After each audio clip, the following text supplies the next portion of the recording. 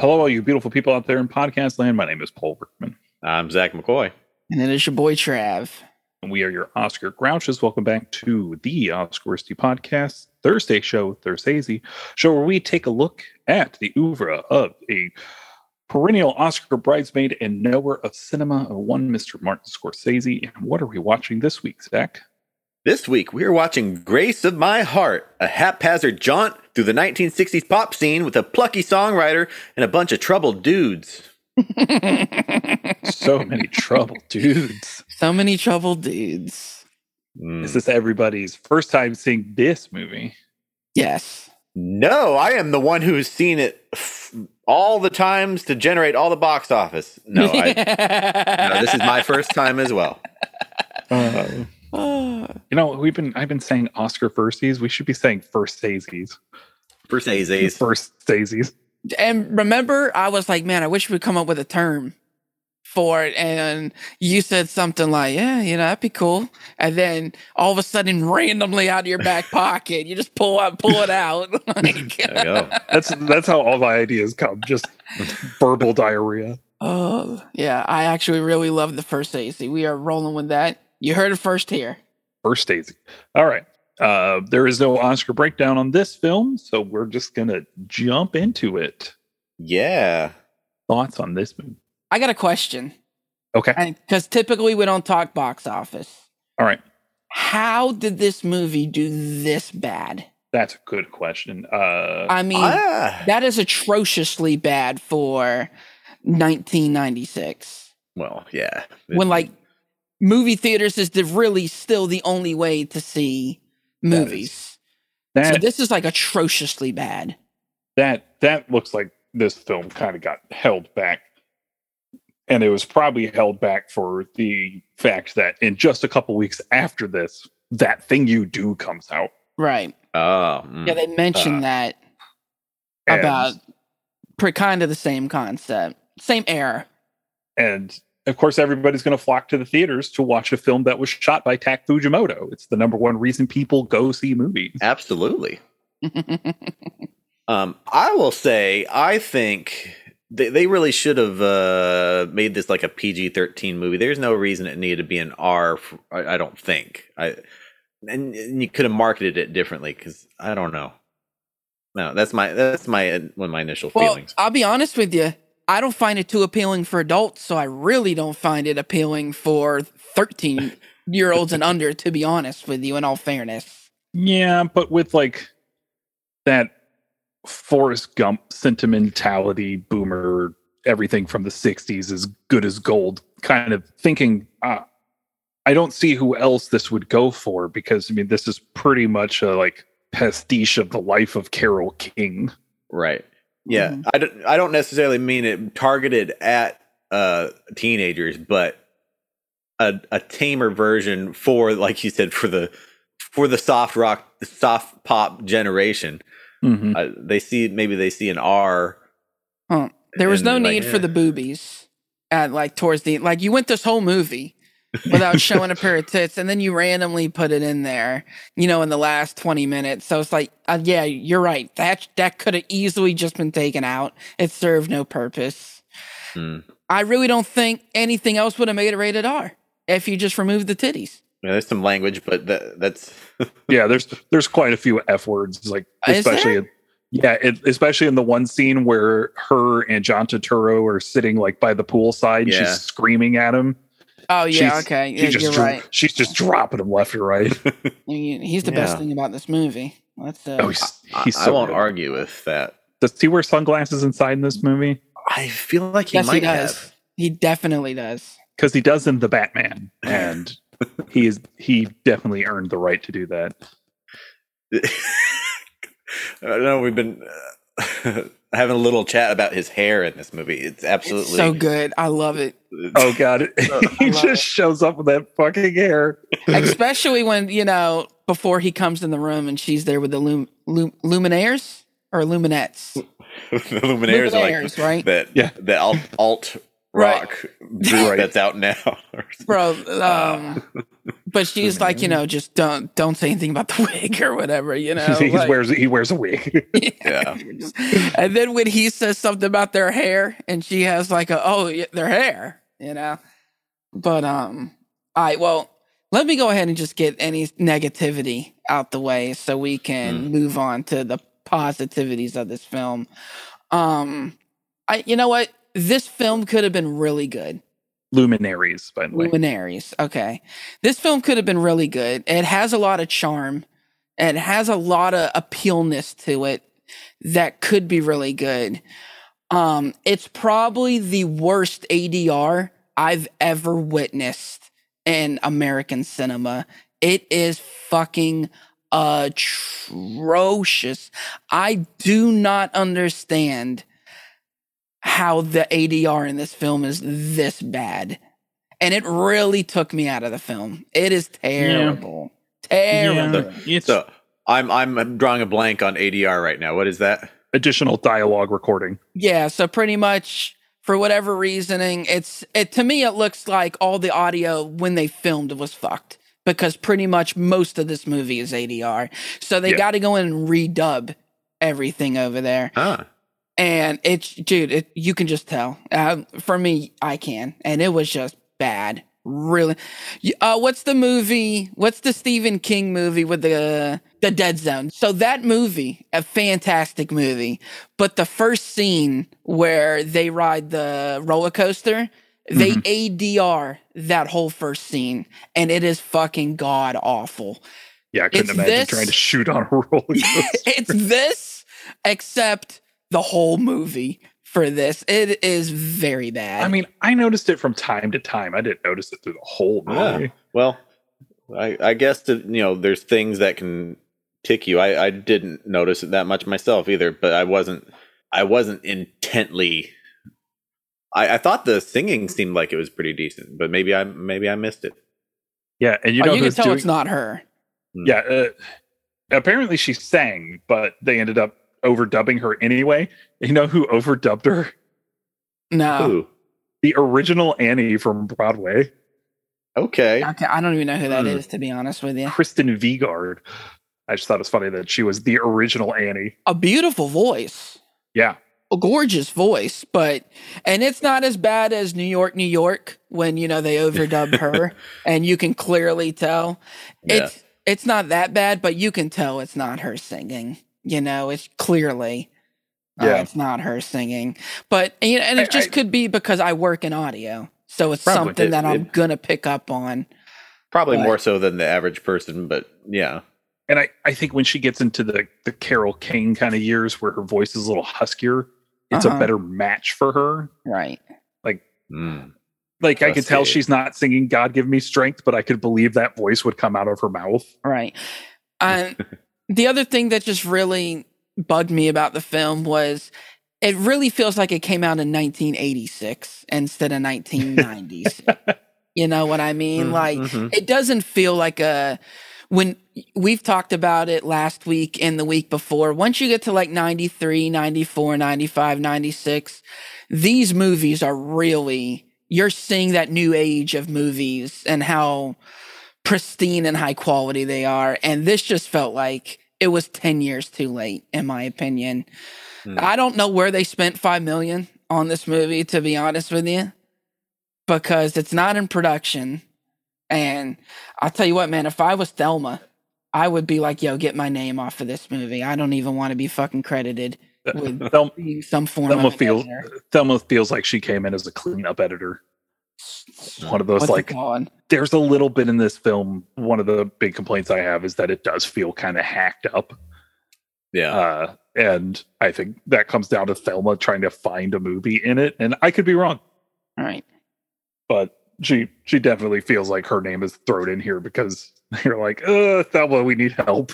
I think we talked about this with the Grifters, that there's a movie in there somewhere. They just couldn't find it. And that's how I feel with this movie. There's something here because there's good stuff. I think they found it a lot more in this movie than they did the Grifters. Yeah, for sure. But it has a good ending. But I have no emotional connection to anything that they're doing in this film, and I don't feel like your lead character is likable, so I don't feel for her in any situation that she ends up found her being. supremely likable. Oh, yeah. I just think she's a fucking idiot. No, I think her one fault is feeling like she thinks she needs a man when she doesn't. But I guess that's partly, the time and the constraints that are put upon her by the industry or society or whatever. But no, I found her charming. She reminded me of she reminds me of another actress. I just can't think of who right now. Yeah, I don't think she's an idiot. I think she's looking for something, and she continuously thinks she finds it in other people, but it's one of those, she kind of has it already and she doesn't need to keep looking for it. Yeah. She's drawn to other artists who, as notoriously often are, turn out to be kind of damaged people. Mm-hmm. But yeah, I think the film, like you mentioned with the editing, it does kind of have an identity issue. Some of these Marty produced films have had the identity issues, and I'm not sure what the issue is going on, the consistent kind of issue. Every time you say issues, all I think about is your grifters intro when your tummy issues. Like every time you say issues, in my head I just go, and tummy issues. Well, she had some tummy issues there. She don't go into the back alley. Oh Lord. Oh. Yeah. So did it move you, the ending, at all, with the mom getting the record and being like proud of her daughter that she disowned 20 years ago or whatever? Like, yeah, it did. A little. I kind of got invested emotionally in this as soon as they introduced Matt Dillon's character. Mostly because I know he's a stand-in for Brian Wilson. Oh, yeah. And who's Brian Wilson? The lead singer and main songwriter of the Beach Boys. Oh, and okay. Knowing Brian Wilson's like real life issues, right? As soon as like they introduced him, I was like, "Fuck, he's gonna break me." Yeah, Brian Wilson's life is horrible. So why and sad. didn't? What happened for him not to be in the film? What do you mean? Well, it's based on the. Oh, you're saying that's the character that he is, quote unquote. He's like analog to Brian Wilson. He's not actually Brian Wilson. Yeah. Well, they mentioned you could tell they're the Beach, but what are they? Are the Riptides or something? Yeah, the Riptides. They're the Beach Boys. Yeah, they're the Beach Boys. And he's essentially in his Pet Sounds phase of the Beach Boys when you meet him in the movie. And that's around the time that Brian Wilson starts kind of really deteriorating mentally. So as soon as they introduced him and they're like, hey, he's kind of in his Pet Sounds phase, I was like, fuck, this sucks. I'm so sad now. Yeah. I'm kind of into this era of music, even if there's not like my favorite music in the movie. I liked seeing the allusions and the references to things going on. I thought that was an interesting plot device, maybe not executed perfectly, but there were some interesting things going on with the movie, at least stylistically, I think. Yeah, I think Elena Douglas is charming in this film, and it really gave the film a real soft spot in my heart, and I was able to go with her. Yeah, and then John Turturro's hair.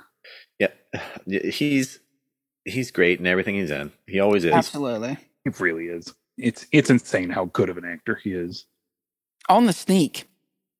Yeah, the fact that he is just low-key one of the best actors we have, and even in really shitty films, he's often like the best part about it. Absolutely. Right. Oh, I have to say, my favorite scene in the film, and that made me rate this like an enjoyable versus unenjoyable, is Jay Mascis in there and with the theremin. And I was like, okay, there you go. There's 2 stars right there. Mm-hmm. I like how many musicians and industry people are just randomly in this movie. Yeah. Chris Isaac just shows up for a couple scenes. Jill Sabuel's just kind of hanging out, warming up in a scene. Like, there's so many people in this movie. Marty make a few phone calls and pop onto this movie or something. Yeah. Well, I wish, Marty would focus more on producing a good film instead of who he can shoehorn into these movies, man. Just because right now, when I look at him directing versus producing, he's 0 for 3 for me when it comes to producing. This being the worst of the three, and I think there's a lot to say that he's an executive producer on this instead of just like a line producer. Right. Well, maybe it's just me, but I feel like if you're gonna put your name on something, give it your all. Your name's on it, bro. And you're not some schmuck. You're fucking Martin Scorsese. You know what I mean? Like, your name's going to draw attention to the film. So whether he wants to or not, even if he had no involvement in it, we're still going to talk about him not doing a good job on it because he put his name on it, dude, and he's Martin Scorsese. I mean, but where I'm going is like the difference between a producer and an executive producer is essentially a producer is a little more hands-on and is there to like wrangle money when you need it. Mm-hmm. And an executive producer essentially owns the studio or the production company. And his job was essentially, all right, we'll distribute this movie for you. So he may have greenlit it and he helped find the $5 million that they spent on it. But I don't think he's down in the trenches. But the way he would be with something like there's some form of a screening that would go on, right? That he would be involved in. And I he would see the final edit before it went out, and he saw this and went, "We're good to go." And that's again where I think Thelma gets brought into it, right? Where there's 2 other editors listed on this movie. Thelma's not the only one. Yeah, so that sounds to me like somebody made an edit and they watched it and went, "This isn't good enough." Maybe brought in another editor. Went, maybe this isn't good enough either. And they're like, "All right, bring Thelma in. We'll try to figure out what we can do from here." And I honestly think what they come up with is fine. I think it's charming. Yeah, I'll hold my thoughts until we're in the rankings here a bit. But yeah, I'm comfortable saying I like this movie. I don't like Eric Stoltz's character. Marty McFly would never. Yeah. Or would he? Would he? How do you cheat on your wife with your baby in the room? Bro, honestly, I didn't even notice the baby was in the room until she grabbed the baby. Well, yeah, I don't think you're supposed to see it until... I was like, what I mean, that's doing it in your bed is one thing. In front of the baby, bro, like, maybe this is TMI, but, my first kid slept with us in the room, and I wasn't even comfortable doing anything with the mother of that kid in the room with her in the room. Right. Oh my God. Yeah. Yep. I feel that. Yep. Yeah. That's odd. Yeah. Complete scum. What a scumbag. Yeah. So yeah, I'd really be curious to see what Allison Anders what the original cut of this was, what the script looked like that Marty read that made him want to greenlight this in the first place. Yeah. Because there's got to be something there. Yeah. So, like, there's a laundry list of artists that they're talking about. I'll just read some of them just for reference for people listening. But Burt Bacharach, Elvis Costello, Joni Mitchell, and like the Monkees and several girl groups and things. It's just, there's so much good content and probably really interesting stories that could have been told maybe if the focus or the point of view was shifted a little bit. I don't know about having Edna be the focal point. I like her, but I feel like there's more interesting stories that were probably in the background. That's where I'm at.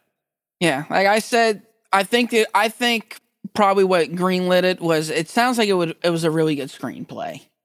I just don't think it was executed to the best of the abilities, probably just, again, bad directing, bad editing, all those things. And, sometimes you just can't overcome those things, in my opinion, for me. And, yeah, but it sounds like it could have been good. It just wasn't done for me. And I think it is good.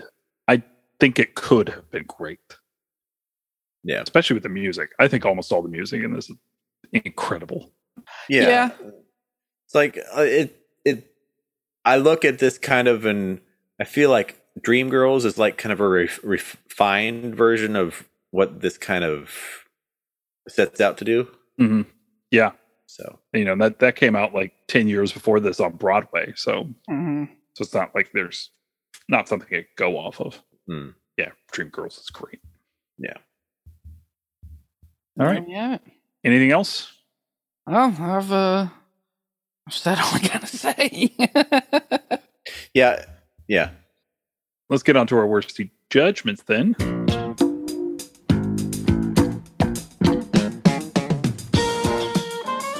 Trav, where's this sitting on your Thursese rankings? So, I didn't think it was dog shit. It was a little too lengthy, but I didn't think it was dog shit. I gave it a 2.5 stars. I got it sitting down at my 21 spot, right between New York, and Boxcar Bertha. But definitely the worst of the Scorsese produced films that we've watched so far, for sure. Zach, where's this sitting on your rankings? So I actually have an opposite feeling of Trav there. I like it best of the three, or the recent produced ones anyway. I have it above Mad Dog and Glory and The Grifters. I have it at number 18, right behind Alice Doesn't Live Here Anymore and above New York Stories. Number 18, and it's a 3.5 star for me. Trav, where did you say you had it ranked? 21, so right underneath New York is where I had it. So I have this sitting at my number 20. So we're all like in the same ballpark, but just for different reasons. Yeah. But I think I've been a little more gracious on a lot of my scoring than you guys have.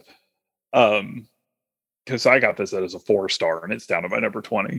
I'm not gonna lie, when I saw that on Letterboxd, I was like, 4 stars. I really enjoyed this movie, and like I said, for like the whole last half of the film, I was very emotionally invested.